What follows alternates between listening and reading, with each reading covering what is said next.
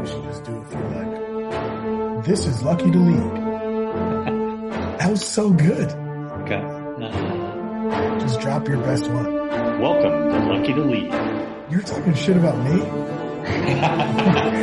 Welcome This is to Lucky Lucky to to Lead. Lead. Dave, we are back. It is Sunday, March 25th, 24th. May. May. Yeah, Sunday, don't take me back to March, man. it is Sunday, May 24th. And Memorial Day weekend? Memorial Day weekend. We should be, Yes. I should be in an RV getting ready to watch the D3 games today. Ah, brutal. That's right. Yeah, really just, The Indy 500. oh my God. That's right, the Indy 500. Although there are live sports today, so you'll be Oh, yeah? okay. Yeah, it's Yes. Tiger against Phil, right? yeah, Oh, and that's right. Tom Brady and I don't know who Phil's playing with. Peyton Manning. Peyton Manning. That's right. Those guys talking shit, by the way, is Gonna be classic. it's next level. Yeah. Yep. Episode 6. Wow. I knew that between us we wouldn't quit. But it's still weird to me that we've made it to episode 6. It is weird. But it's been going well. I feel like we get more underneath our belt every time. Yeah, we're getting better at it. It's fun.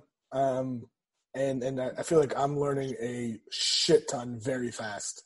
Yeah, I feel, well, this is good. I feel like we stay connected in that way during this bizarre time. So we were talking about that offline before we started, that just how crazy things are. But this is a nice reprieve, that's for sure. Well, without any further ado, episode 6 is with our guy, our local Houston Yoda, Andrew McCullough. Oh, thank you. No, it's an honor to be on with you guys. I've learned so much from you guys. I've been very fortunate to be on the field with you for now. Well, this would have been our 4th season, and it's honestly been a true pleasure to be with you guys. It's Likewise. it's a great time. Every afternoon is just as David always says, I look forward to it. I look forward to being with the guys and being out there, and it's just a treat to go to battle with you guys every day.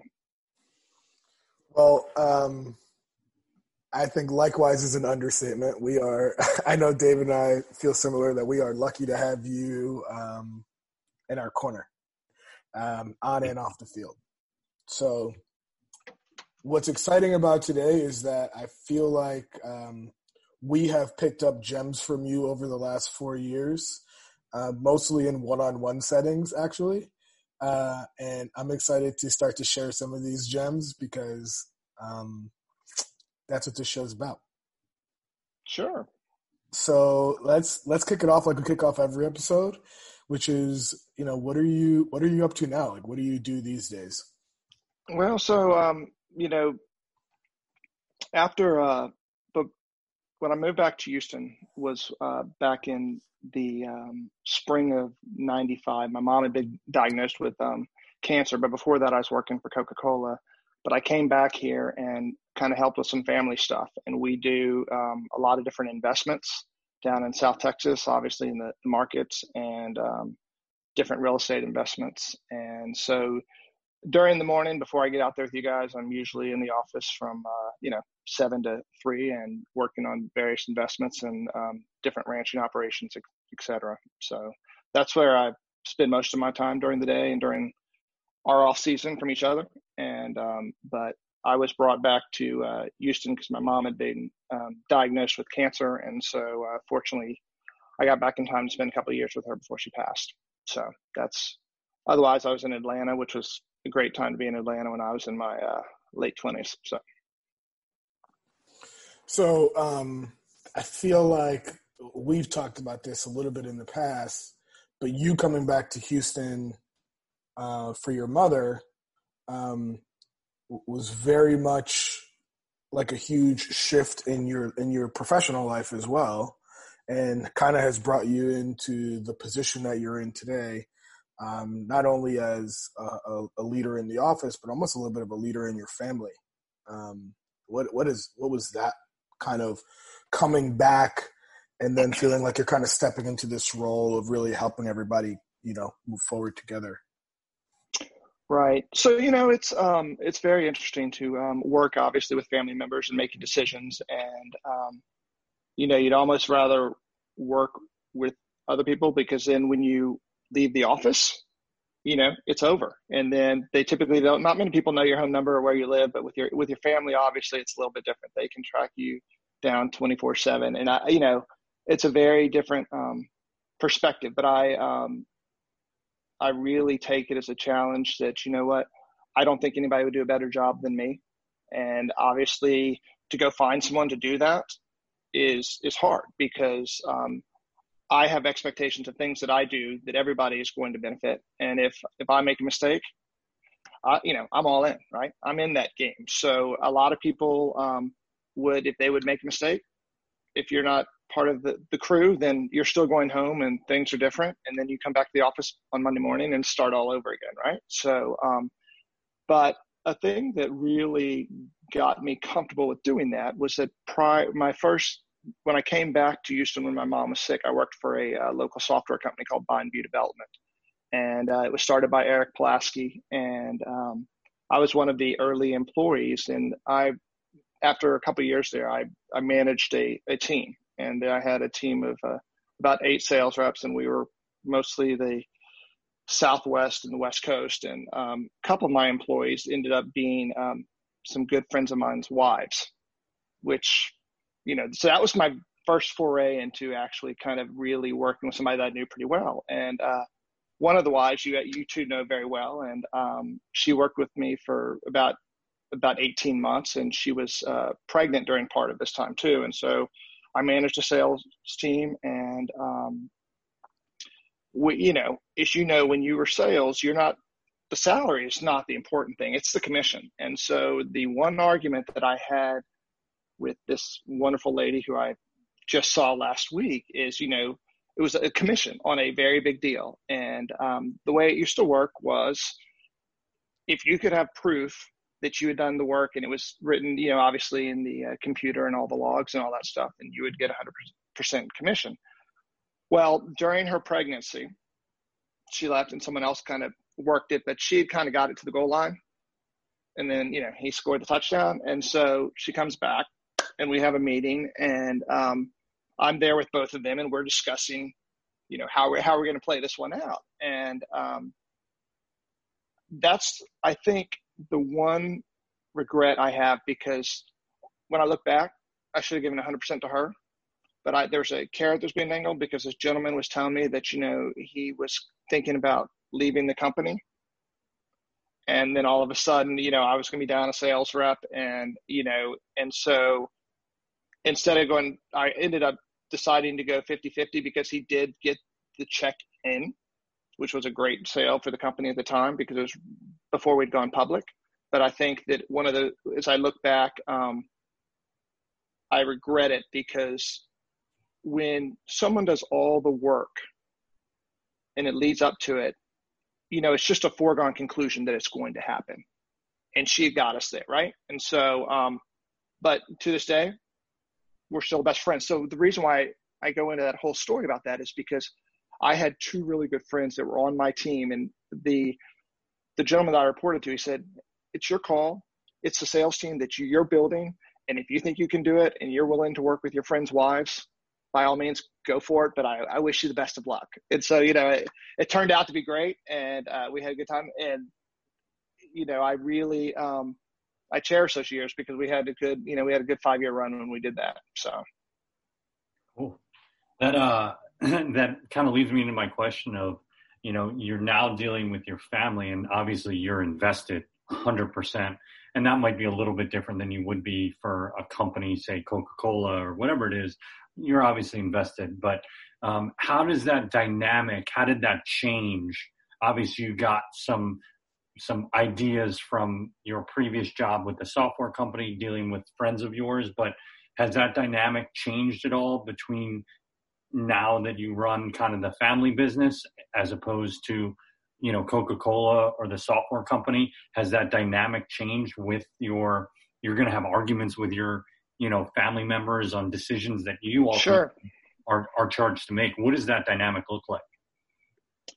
Well, it's as you can imagine, it's a very interesting dynamic because when we have conversations, they are asking, they're asking very poignant questions about stuff that we're doing and why we're doing it. And it can be, like I said, it can be regarding investments. It can be regarding ranching operations. It can be lots of different things. And you wear many hats, right, David? Because I think a lot of your family members are looking at you, but they also, in a moment's notice, they could be literally a tangent somewhere else because something else is going on with something else we're doing. And I think that the hardest thing for us is that, when push comes to shove, it comes down to myself and one other, family member, and we make this, and, eventually we're going to have to make the decision. And you, as my cousin or whatever it is, brother, you might not agree with it, but that I've got your best interest in mind because I'm in tune with exactly what I'm doing, and you're part of it as well. And you just have to trust that I'm doing the right thing. Now, that always really easy? No, it's not. But you know what? Fortunately, it's an open dialogue, and that's what I would probably share with you is the best thing is just to keep it open and say, hey, listen, you know what? You can track me down, cell phone, email, text, however it is, and we can always discuss it. But as long as we're keeping everyone happy in an open dialogue, but the second that, with any business, if you all of a sudden say, am I better than you? Or does my decision count more? Maybe a little bit, but you have to be honest and say, we've got push comes to shove and we have to make this call right now, right? Whether it's an investment or because you've got accountants, you've got attorneys, you've got a lot of people working on it. And all of a sudden, now you got the media running in the back of the ground too, right? And people want to move on and do something a little bit different, right? So that's the hardest thing is that, when it comes to is they know that I have, their best interest in mind, but I also, it's open, right? It has to be. It's the same thing with coaching, right? I mean, you have to have an open dialogue, whether it's your captains or even the youngest freshman on the team, right? Because everybody has a point and everybody wants, whether it's right or wrong, you have to hear them out. Because if you don't, then all of a sudden, you might lose them, right? And it's the same thing with a team that you work on. If you do not give everybody the same amount of time to just offer their opinion, everybody just wants to be heard, right?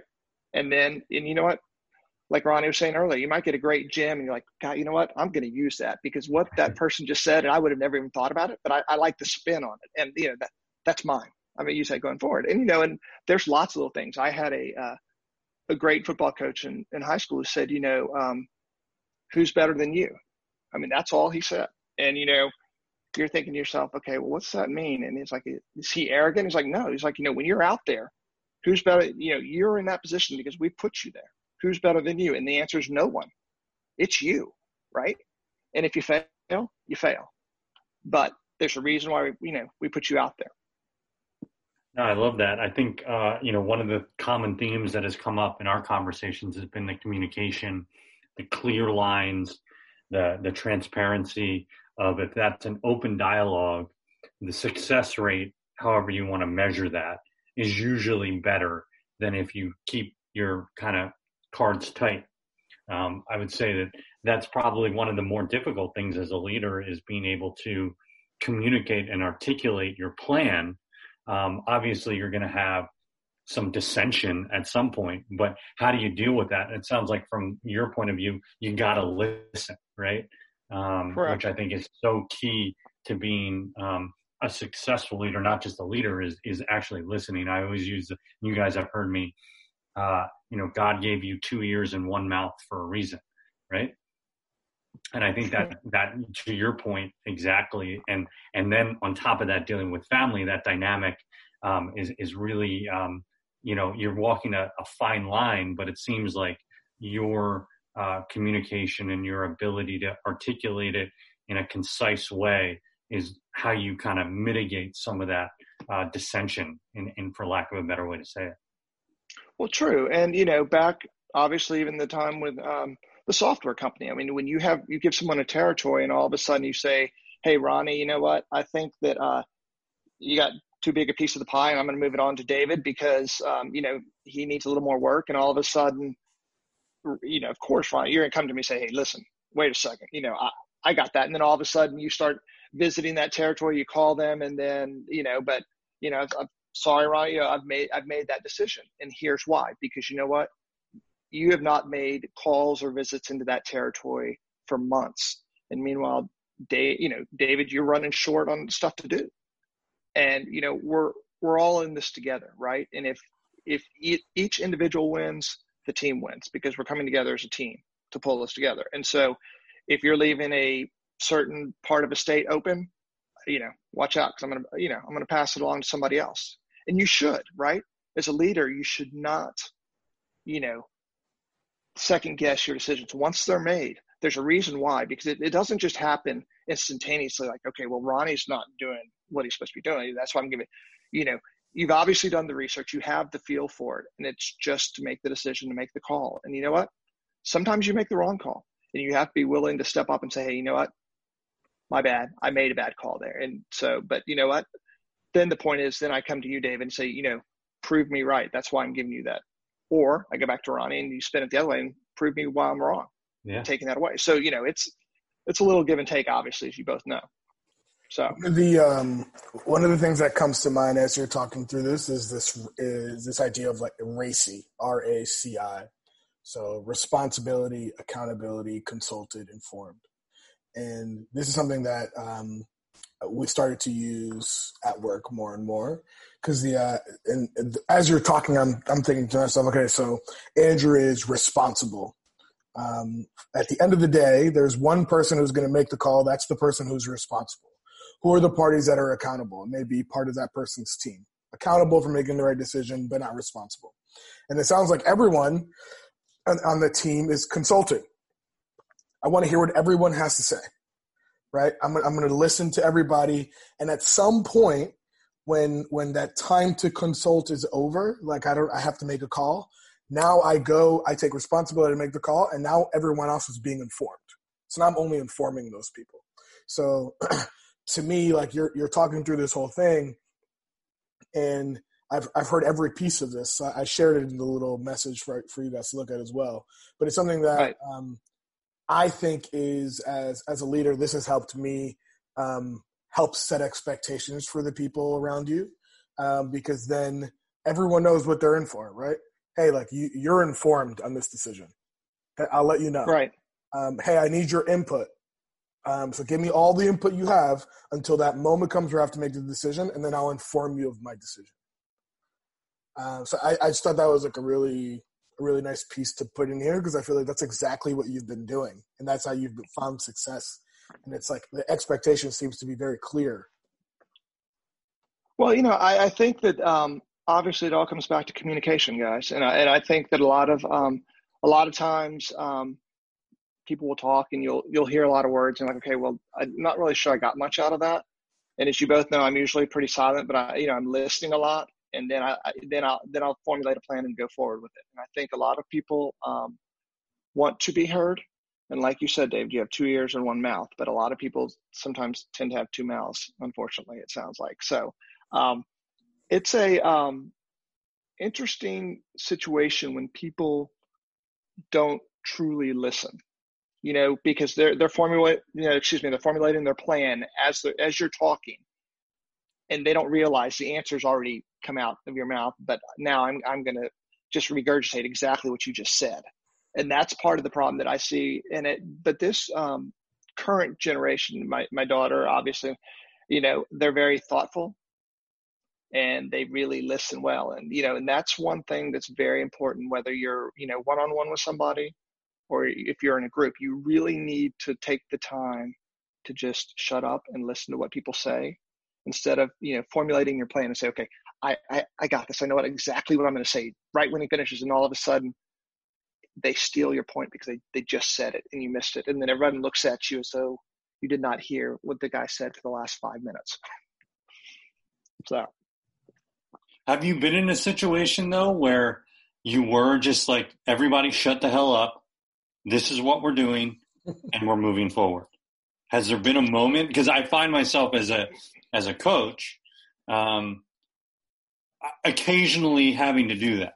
Now, it just depends on the scenario that you're in.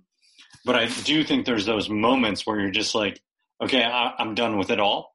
I know where we're going. I know what needs to be done, and we're moving forward.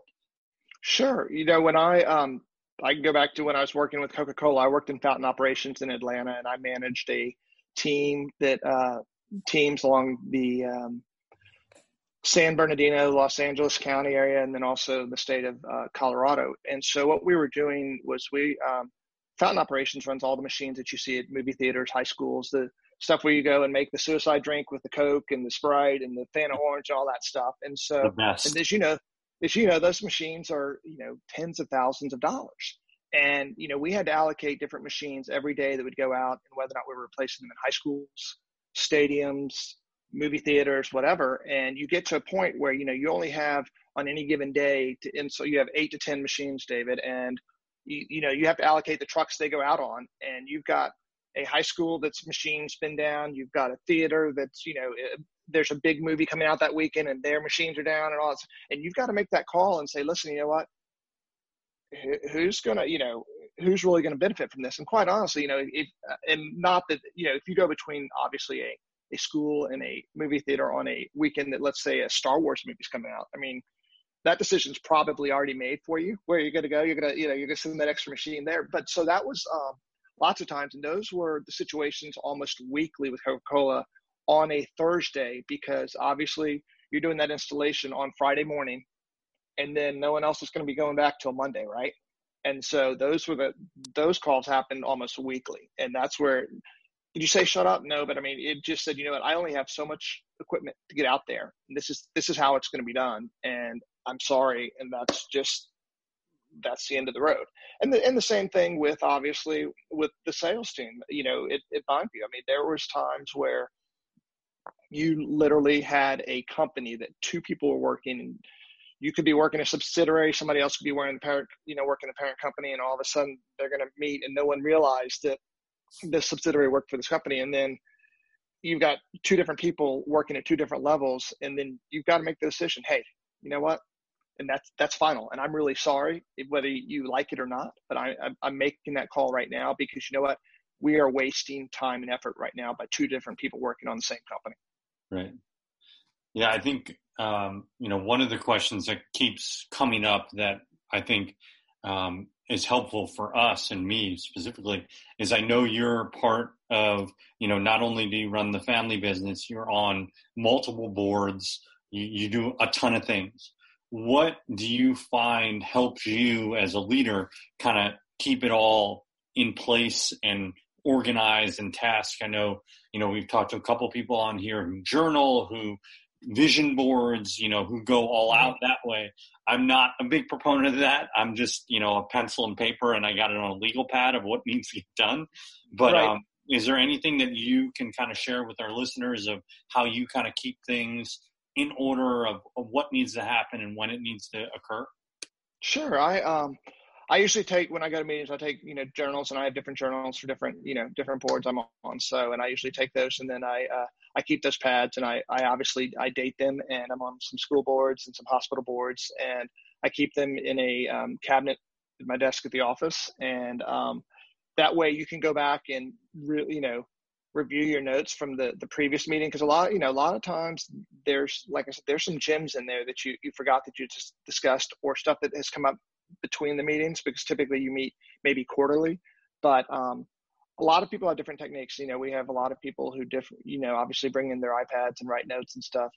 Unfortunately, my writing is I'm left-handed, and I write like a doctor, so it's chicken scratch, so only I can read. So I just, I write it out on a piece of paper and a pad, and I actually are usually able to review most of my notes. But I find that a lot of people try to do it from memory, and as we all get older, it's hard to bring it all together and which meeting and when did it happen. So to answer your question, I keep journals of every different meeting that I go to, and and like I said, there's a current book that I've been reading, and you go to meetings, and it's a book called Range by David Epstein, and it's a great book about just why generalists triumph in a specialized world. And I would not have known about that book, but it was at a board meeting, And the great thing about that book, guys, is that the very beginning, it talks about Tiger Woods and Roger Federer. And it's the difference is obviously we all know how Tiger was brought up with Earl Woods and the Green Beret, and just, he'd rattle a can with, change during his backswing and all that stuff.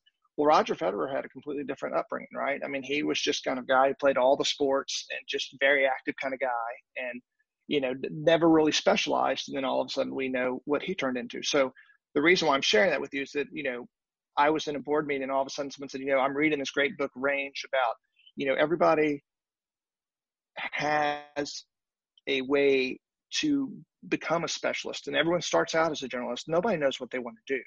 And had I not really been, obviously listening and paying attention to all that, and I just wrote down the book Range, and then, now I've just started reading it, and it's a great book, right? And so that's one of the other things that I just, everyone tends to kind of scribble notes and write stuff, but then there's some great things that come out of that. And so that's how I take my, I take my notes, and then I find out some great things, or people say stuff during a meeting and you're like, that's really, you write it down, and then you want to think about it a little bit more about, what that guy just said. What's the ratio to, you're in these board meetings, obviously to be on those boards, you've got to be at an elite kind of leader level or be in a power position in some regard.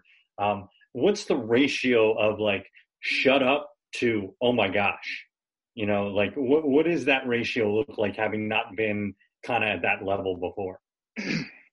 Well, obviously when you initially step on a board, it's like drinking water through a fire hose. I mean, you think the institution, and then they give you a book that's 2 or 3 inches thick and say, here you go, enjoy it. And you're trying to read it and you're trying to be well versed on this institution.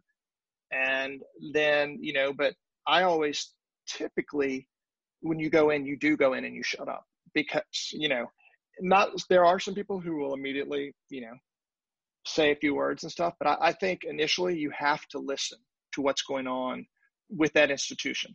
And that's very important, because you might have some ideas, but obviously the board has already discussed it, right? And so I coming new to a board, that's probably the best thing is to go in and be quiet. But I think going forward, then obviously there's that expectation that you are going to voice your concerns, right? Or suggestions, or, hey, I've seen this. I've been on another school board. I've been on another hospital board. I've seen where these things are going and what's happening. And I think that that's really important too, because you can easily pull something from one institution and take it to another, because that, everybody likes, copy is almost a sense of flattery. It's great, right? So one of the things that I think is really impactful about my time with you is, you already mentioned it. Like you're not the dude who's going to come and just like talk for an hour. Like you choose very precisely, I think, when you want to have input or be a listener, et cetera, et cetera. I think there's various things we can talk about here, because I think there's the family business side, there's the dad side, there's the coach side, there's the board, the board side. Sure. So how do you pick and choose your spots? Because I think those, like that, I'm imagining it's going to range. But for example, on a board where you meet quarterly, if you don't speak for one of the meetings, they're not going to hear you for half the year. You know right. what I mean? So how do you pick your spots, but also stay true to yourself? That's a great question. I think that a lot of times with board meetings, as you're going to have an agenda prior to arriving. So you have a sense of what's going to happen. You already know pretty much the game plan. You don't know how the game's going to be played out, but you have an idea of what the current concerns are in the community or in that institution. So that's the first thing I will say, is that you need to know what's coming up. Same thing with the practice. I mean, there could be some issues going on with some of the players or something, and we discuss it before it, or we have an idea of how it's all going to perhaps play out. And that's very important, because, that kind of sets up when I would make a response, right? If I see something that I don't like in the agenda, it's almost best to take it prior to, just to make sure that you're reading it right. Because lots of times people will read the situation, and you and I can read an email completely differently, Ron. And that's one of the things a lot of people, and that I see in today's world, whether it's email, whether it's texting, if I'm going face to face with you, you can read my mannerisms and you know exactly what I'm going. But if I say something on a text and all of a sudden you read it completely differently, then you and I have a whole nother conversation, right? Because we're not on the same page. And so my point to this is that you have to be well versed and know exactly what's going on. And if you have questions, I like to ask my questions before, so then I know. And then to your point, when you decide to put it in, well, that's when the opinion counts, because then you know exactly what's going to happen, right? Beforehand. And I'm not saying that you can read what, I don't have a special globe and say, okay, this is what's going to happen, but you have an idea of the way the meeting's going to go. And if you go to enough of these, you get a sense of where the conversation will go. But then lots of times conversations tend to go off tangent, and then you have to bring it back, because obviously it's a very short, concise time that you're having these meetings, and you've got a lot of decisions to make for that institution or for the team or whatever. Like when we have our practices, guys, there's a certain amount of time that, David has at the beginning of the practice, like, this is what we want to accomplish today.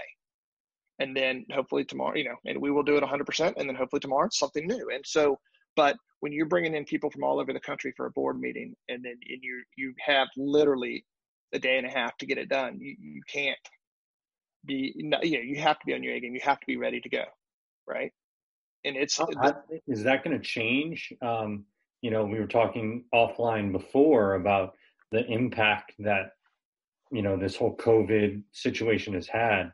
Now more so than ever, I think, especially as a leader, you're not going to be able to go face to face, right? You're not going to be able to get a group of people in the same room together to read those mannerisms. So as a leader, do you think that your ability to articulate but also translate is going to be that much more and impactful now than ever? Well, you make a good point, because obviously we have Zoom videos now. And I think that, we had some board meetings, and obviously with the school that I'm in Connecticut, it's very hard, because you have people not only all over the country, you have some people out of the country, and then the timing of, time zones, et cetera. But I think that, and to answer your question, no, we will not meet in person. And, and we are going to have extra meetings, and we're having extra meetings literally coming up in the next couple of weeks, trying to figure out the school year going forward. And I think that for our new board members coming on, because we bring them on at the beginning of the year, what a great time to come on board, unfortunately, because of the coronavirus. But it's also very difficult because you really haven't met anyone yet, right? And typically you want to go and have a nice dinner with everybody. Everybody introduces each other, and you might, stay up and talk about kids in school, whatever. So that's the one thing, obviously, guys, with this, this class that's going to college, because they could start school with Zoom. And, think how different your college experience is if you actually aren't meeting with your professor face to face and your classmates truly face to face, and kind of getting that, like we were talking earlier about mannerisms and stuff, right? All I'm seeing is someone on a screen, and whether or not you and I would really get along, we have to. But that's, I find that very interesting, because I honestly don't think that we are going to have a person-to-person meeting for my Connecticut situation probably until maybe, the spring of 2021. They're planning on opening up, but they're going to try and do their best to lock down the campus, right? So, and I'd probably be considered an outsider, right? Yeah. And I think that that's a whole different perspective, David. Yeah, I think it's going to, we were talking about it before, of how this is going to affect everyone is, that part of your leadership style of being on point, on task, the agenda made, all of those things that maybe you can get away with a little bit more when you're person to person, because you can read the room, you can do all those types of things, where now you're sitting across, just like we are right now, of trying to read somebody through a screen or a student to a professor or a student raising their hand. You don't want to be the first kid that raises the hand in the class. Right. So I think, that's if you look, the silver lining of all this could be, creating different ways to communicate and different ways to garner those mannerisms from different people in these kind of situations, which in the long run, hopefully you can come away with being more savvy in your leadership style and creating those relationships through different means, I think is going to be emphasized that much more. And even, emails have to be so much more on point, and people are going to be, ripping them apart, so to speak, if they aren't grammatically correct or you don't have the proper punctuation. All those things, I think, are going to play a different hand in how, I look back on my education of grammar and being able to write. I look back to my elementary school. I know that's gone on the wayside because of people typing and everything else. So I think that might kind of, come back full circle now a bit of being able to write and articulate, via email and via text. I don't know. It'll be interesting to see, but I think if you look at the silver lining of it, you could have a situation where that effectiveness, of where you might not be great at, you got to become great at it and adapting, right? I think as a leader, you always got to be ready to adapt and overcome. Exactly. Because, as you're saying, when you have meetings, there's a lot of sidebars, obviously, as well, guys. And so, I might pull you aside and say, hey, we really need to discuss this, or I'm going to ask you, I chair a couple of committees. I'm going to ask you to do this on a different committee and stuff. And it's you can't really do that, guys, during a Zoom, obviously. And it's a lot easier. I mean, you can, or say, hey, listen, I'll call you after this. But when you're in the same room with somebody and you're on a given campus, that's a whole different, you were there, you are 100% focused, committed to that institution while you're there. And here we are on Zoom, and, things can be going on in the background, dogs can be barking, all that stuff. And you're saying, okay, I need to have a serious conversation with someone about chairing another committee for me, or, doing something else, or making this visit, or whatever they're doing. And it's different, right? It's a new world that, we are going to, like you said, we are going to have to adapt. And we will figure it out, because you know what? If you don't, you're going to be in trouble, right? I do think this is a little bit of like the great equalizer in some sense, though. You mentioned, what if this senior class goes to college and they start on Zoom and their professors are only seeing them in these boxes? I'll tell you, I think that actually is an advantage to most students, because a lot of students walk in the door. And they are, this is what happens. It's human nature, right? We judge people immediately when we see them. We've already decided on them. That's the way it works. In this scenario, I think that happens less. We're talking about the silver lining, and we're talking about a group of students who it has a much higher EQ, I would say, than we did in the past. And I think those two things are going to bounce each other out. But, who knows? We're all just guessing. I think that EQ piece is interesting, because I agree with you on how I think kids these days growing up, they're taught that more than we were growing up. So I think as a leader, that's become, the emphasis has become, as we move to the younger and younger generation, not to say we're that old yet. I think that emphasis will continue.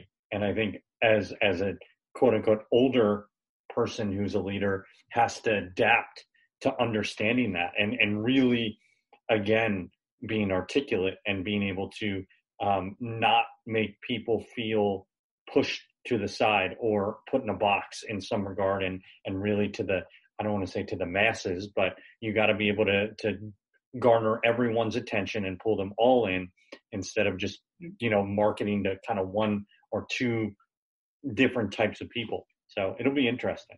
Yeah, I don't know if that's too different from leadership at large anyway. Right? Like, it doesn't matter, like, regardless of who the people are that you're leading, aren't you always molding yourself to what's best for them? Yeah, absolutely. Like, I think of, like, what would it have been like to be a leader in the 60s and 70s? Because I think if you look at, 20 plus year olds in the 70s, they're probably not too dissimilar from, this group in the 2000s of like very, high EQ, like very well read on current events. Like those are the things that come to top of mind. And it's like, well, economically, we made it through those times. And, there's a lot of great leaders that came out of that time, and they had to shift from, the 60s to the 70s is a pretty wild, radical shift in the country. I don't know. That's just one of the thoughts that I have around that. I don't know who you manage, Andrew, but I imagine that from the team stuff to the family stuff to the work stuff to the board stuff, these are all probably very different sets of relationships that you're managing. So to this point, what is that like for you, and how do you shift mentalities if you do at all? Actually, I try not to shift mentalities, but sometimes that doesn't work that well, Ronnie, because I think that what works in the office setting might not work out on the field, but you try and be as even keel as possible, because changing management styles is probably not in the best interest for the individual. You can do it a little bit, but my point is that if you I think that ends up changing your personality and the way you are, and you can, I don't think you can literally be a leader and manage, let's say, an office, and then all of a sudden then go to a sports team and then go to a board and change. You're wearing different hats, but I don't think you should change your outfit, if that makes sense. I think you still need to be the same person to your core, right? Because I think a lot of people will try and make that change, and sometimes it works well, but I've seen it work, not so well either, right? And that's where people carry a different personality trait that you're like, whoa, I haven't seen that before, right? And that does happen, and and it can happen. When I was working in DC, I had a guy that I worked with, and he and I were kind of like co-managers of this thing for back for Bush 41, and there was something that I was actually brought down here to Houston for the Republican National Convention, and at the Astrodome of all places, and and he didn't get that, he didn't get the nod to do it, and I was actually brought down here for about 7 weeks, and I saw a side of him that I'd never seen, and it just kind of he's a great guy, don't get me wrong, but it was just something where I think it was something that I think he really wanted it. And I just, I didn't realize that it was kind of a one or the other. I thought we were both going to come down here to Houston from DC for, 6 weeks. And, and it was a eye-opening experience. And, and I think you learn little, tidbits throughout your life and experiences of things. You know what, that's something that I really don't want to do, because, it's, you show best. We all do our best, but every now and then, and and he just, unfortunately, he let his guard down, and it was in a meeting discussing how we were going to roll out. When I came down here, guys, I saw the last Astros game and the first Astros game. In between those two, we had a Republican National Convention down here in Houston for 6 weeks. So pretty cool. But like I said, this gentleman showed a pretty a bad side, and but that happens. And now I still know him, and we talk about it. We talked about it once. He goes, "Yeah, not my best day." But number one, let's just go back to the gem you just dropped. You can wear different hats, but you shouldn't change your outfit. God damn, that's a good one. Going on the whiteboard, baby. But number two, it sounds like what you're talking about is consistency, right? And how impactful that has been. But one of the things we talk a lot about is transparency, and that seems to be playing a big role here. And a definition that we heard of transparency a few episodes ago that keeps coming up is when your inner voice matches your outer voice. And it sounds like for at least for that moment, for that moment, it sounds like maybe his inner voice didn't match his outer voice, right? Right. And he's been able to work through that. Well, and I think there's sometimes when you start to say something and you say, I can't believe this is coming out of my mouth, and I need to stop right now, right? I mean, we've all had those moments. They're like, wow, did I just say that, right? It's always like that joke you hear. Okay, well, did that really come out of my voice? But, out of my mouth. But I think that one of the things that I always wait, and pause just a little bit before I speak, because there is a point there where sometimes as you all know, you have to bite your tongue. You don't want to, but it's probably in everybody's best interest, because sometimes we're very quick to respond. It's the same thing. I have a very good friend that you both know very well, who's an attorney, and in today's world, guys, there's that expectation that if you send an email out to anyone, that they're going to instantaneously respond. Well, if you're sending it to an attorney and you're asking about a deal or something, and and you're sitting there looking at your computer, you're waiting for your phone, you're waiting for that noise and look to see the response. And I said, why does it, because, well, I have to think through so many different scenarios of, what could happen. And so give me some time to respond. It's the same thing with a doctor or any professional for that matter, that you're asking professional, you're asking for a professional response from them on a specific issue, and they might have to go do their research, right? Or an accountant or anything, and you want it instantaneously. And that's the one thing that concerns me now. It's the same thing with speaking. All of a sudden, you already know what the answer is, and you just want to blurt it out there. And you know what? You should wait, right? And I think that's the same thing with this generation, because everything is so quick, right? You get everything instantaneously. And, just absorb it, think about it before you immediately start texting that response, emailing that response, because you know what? Once it's out there in print, you can't take it back. You can try, but it looks really bad when people try to, take that email back, because you could see that happening too. This is, I feel like this is so aligned with like who you are as a leader, though. Like, I'm going to be so thoughtful when I give you something. Yeah. So it's awesome to hear you go deeper there. Listen, one of the things we like to do as well is to think through from the beginning, when did you know, like, this is what I'm going to do? Or when was the first time you saw a leader that was impactful for you?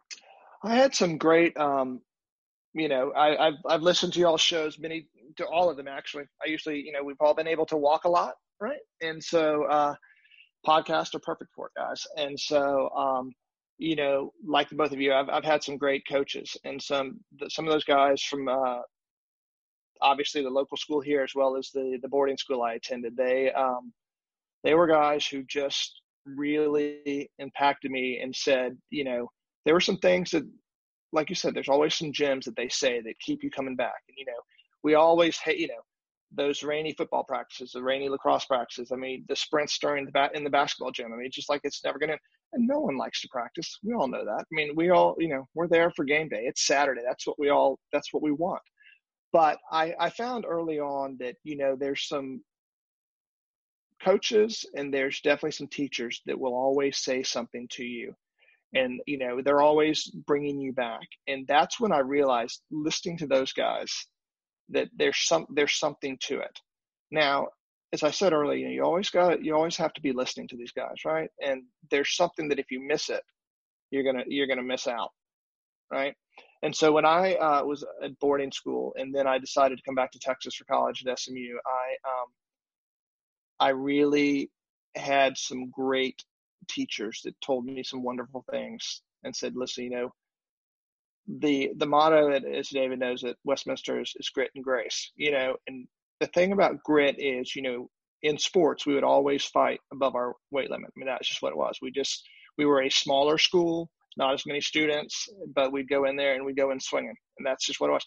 But then, at the end, you leave with grace. You shake hands, you say, good game, maybe we won or lost. But I mean, grit and grace is a way that it's a great term, and it really brings it back home of, what it's all about.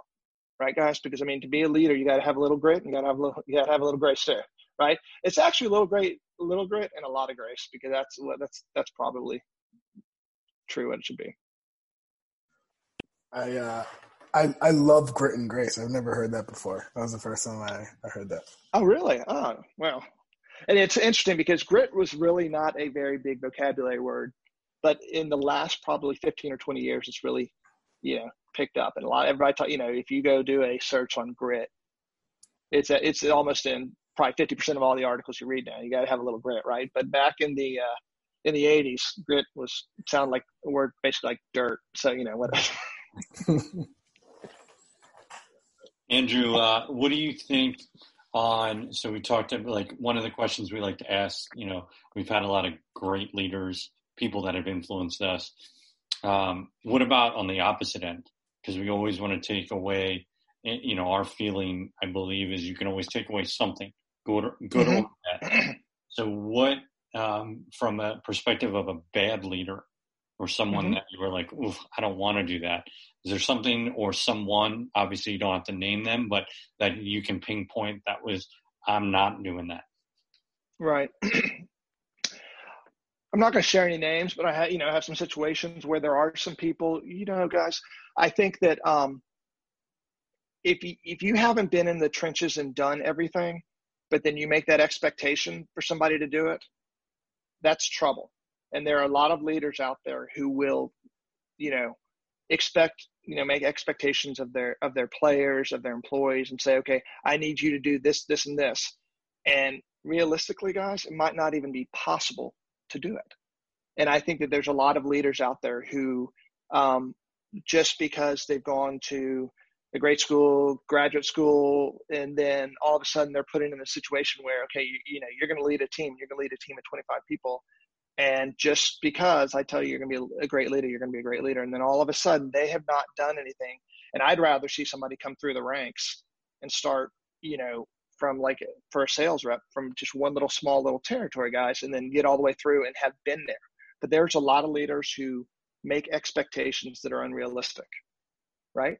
And I think it's the same thing with, as we do with coaching, guys. There are sometimes where we put guys in a position where they're going to fail, right? It's just not possible for them, whether it's not having the proper tools or anything. And I think that, you all do a wonderful job with that, because there's something that you have to realize that, not everybody can do everything perfectly. And so, or as good as you, but you better have experience before you put somebody in that fire, because that's not really fair. Right. And I've seen a lot of guys who will do that. They will put people in a situation where, it's almost that expectation that they are going to lose. And that's unfortunate. And then that burns out people's careers too, right? Quickly. Yeah, I think, I've been trying to rewatch.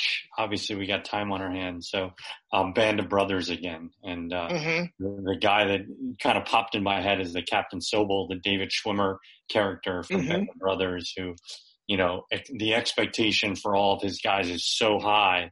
But then when push comes to shove, he's not willing to do or hasn't done the work or hasn't done what he's asking them to do, and how that is so ineffective as a leader. And eventually you get sniffed out, right? Eventually that bubbles up. It's going to catch up to you. Sure. Exactly. So just interesting. And I think that's something that, I've shared is the trash, right? From my days in the military, of guys came in, tried to take my trash. I'm like, what do you do? You don't need to take my trash. I got my trash, right? There's certain things, but then, you're in a position of leadership. There is a point where you have to say, there's a point where, okay, they can take my trash out, right? And it's a fine line, but you have to show the gratitude and appreciation that is what they're supposed to be doing, right? So I think there's that kind of fine line in that. And I think, to your point of finding, don't ask someone to do something you're not either willing to do or have not done before. Right. And I think that, to bring it down to coaching, guys, I mean, we've all seen those coaches, right, on the sidelines, like, I don't want to be like that. And I don't want to have that kind of coach around me either. Right. Or the same thing, I hate to say it, the fathers or the mothers in the stands too. Right. I mean, it's that whole perspective. And I think that you don't realize how many eyes are watching you and ears are hearing you And even though, fortunately for us, we might be on the other side of the field, but you could still see somebody doing jumping jacks as a coach and wonder, okay, what's that guy doing over there? And, if you look back and watch your, video of yourself or someone doing that, and I'm not saying that we do that, but the point is, it's not the best moment, guys. Right. And I think with, being a leader, I mean, y'all are shaping, young gentlemen to be leaders as well. Right. And I think that, they are looking to you in a very stressful situation. It can be obviously David in the military, or it can be on a field, or it can be in the office or whatever. And you know what? How do they react to that situation? Because hopefully they've been here before. So I'm going to watch David and see how he reacts in that given moment, or Ronnie, because he's seen it, or he's just so level headed that it actually works. And I trust him, and I'm going to go to battle with that guy and get it done. And I think that's one of the things that a lot of people look to for leaders now, is that someone who has actually, been there and level headed and makes hopefully the right call. Now, there's going to be mistakes. We all know that. But the most important thing is that, your leaders will be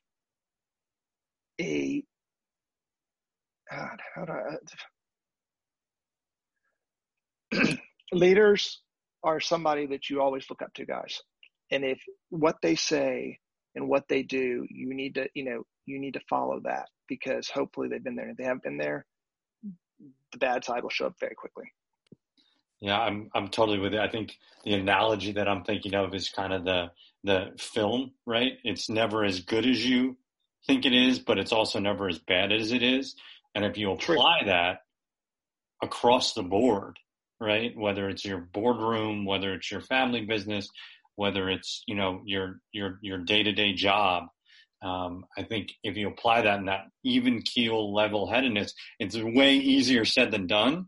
But I think if you can keep that in the back of your mind and keep focused on kind of the mission of whether it's growth to get better, or you made a mistake. Well, okay, you made a mistake. Don't dwell on it. What are you doing to make sure that you don't make it again? I think as a leader, if you have that analogy of the film, I think it can benefit you in the long run. One of the things I feel like being a coach has informed so much of my leadership style at work as well, and vice versa. But I think one of the most impactful pieces of the puzzle is sharing your growth as a leader, so that it doesn't feel like there's failures, there's just growth. You know what I mean? And how that kind of changes the perspective on it. Yeah, that I think, that growth over failure, we watched a couple of videos, with the team that I think hopefully reinforced that a bit. We watched that Kobe video, which I thought was great, of his kind of idea of failure and his idea that there is no failure, which is kind of blew my mind and right. Really changed how I felt, because especially how I feel. And, it's a little bit watered down now, but, especially when I coached college, if we failed, we lost. And if we lost more than we won, I get fired. So There's a direct result to that. So that balance of having the growth. And I think, I don't know, Andrew, if you can add to kind of what that looks like in the business world. Obviously, you want to have growth and you want to make sure that you don't fail and you have more wins than losses. But what does that look like kind of in your world of failure? Well, unfortunately, if you fail, you lose, lots of times you lose money, and that doesn't feel good, right? So it's the same thing, David, and you said, being a coach, and if unfortunately, if you're on the losing side a lot of times, and, you're going to probably lose money as well, right? So, listen, guys, nobody likes to fail, but you know what? Failing makes you stronger. I mean, that's just a foregone conclusion, right? You have to fail. Or, for example, college. How many people truly get into their first choice? Not many, right? And that's a failure, right? Or if you go and ask someone out and they say no, that's a failure. And you know what? But you need to have that. But you've got to be able to, tighten up the bootstraps and get back up there and try again. David, like you say, you always have to be the one to, ask the question. And I think that, but to answer your question about failure, I mean, that drive is, guys, is, when if you lose a lot of money, then all of a sudden you're in trouble. And that's one of the things that's what drives me. Right. And you can't fail. You don't have a choice to fail. But if you do, you need to go back and do the research and figure out what happened, what mistakes you made along the way. And obviously don't let it happen again. But then going forward, make sure that if you get to that same point in the road that you go a different direction. Right. Because obviously, because money is, you know what? Money is the driver for a lot of people. And it is a growth aspect too, because if you continue to do the right things enough times, you will learn from that as well. And that's growing too, right? I don't think we can handle any more gems in one call. No, this was awesome, man. I think David and I knew this was going to be awesome. And I feel like we could probably do another 90 minutes, but let's wrap this episode. And I think we might need to do a part 2 with you, Andrew. Love it. So it'd be my pleasure, guys. This has been really awesome for me. And I know Dave and I chat kind of through the whole thing, just to make sure we're not, overlapping each other and we got kind of a flow going. And, basically both of us just keep getting fired up about this. So I did a great job. Well, we appreciate you coming on. It definitely makes us more legit as well. Oh, well, come on, guys. Y'all are doing a great job. And like I said, I enjoy listening to it weekly. Appreciate that. Yeah, man. Well, with that, we thank you again for coming on. And this was my pleasure, guys. Lucky to Lead, episode 6.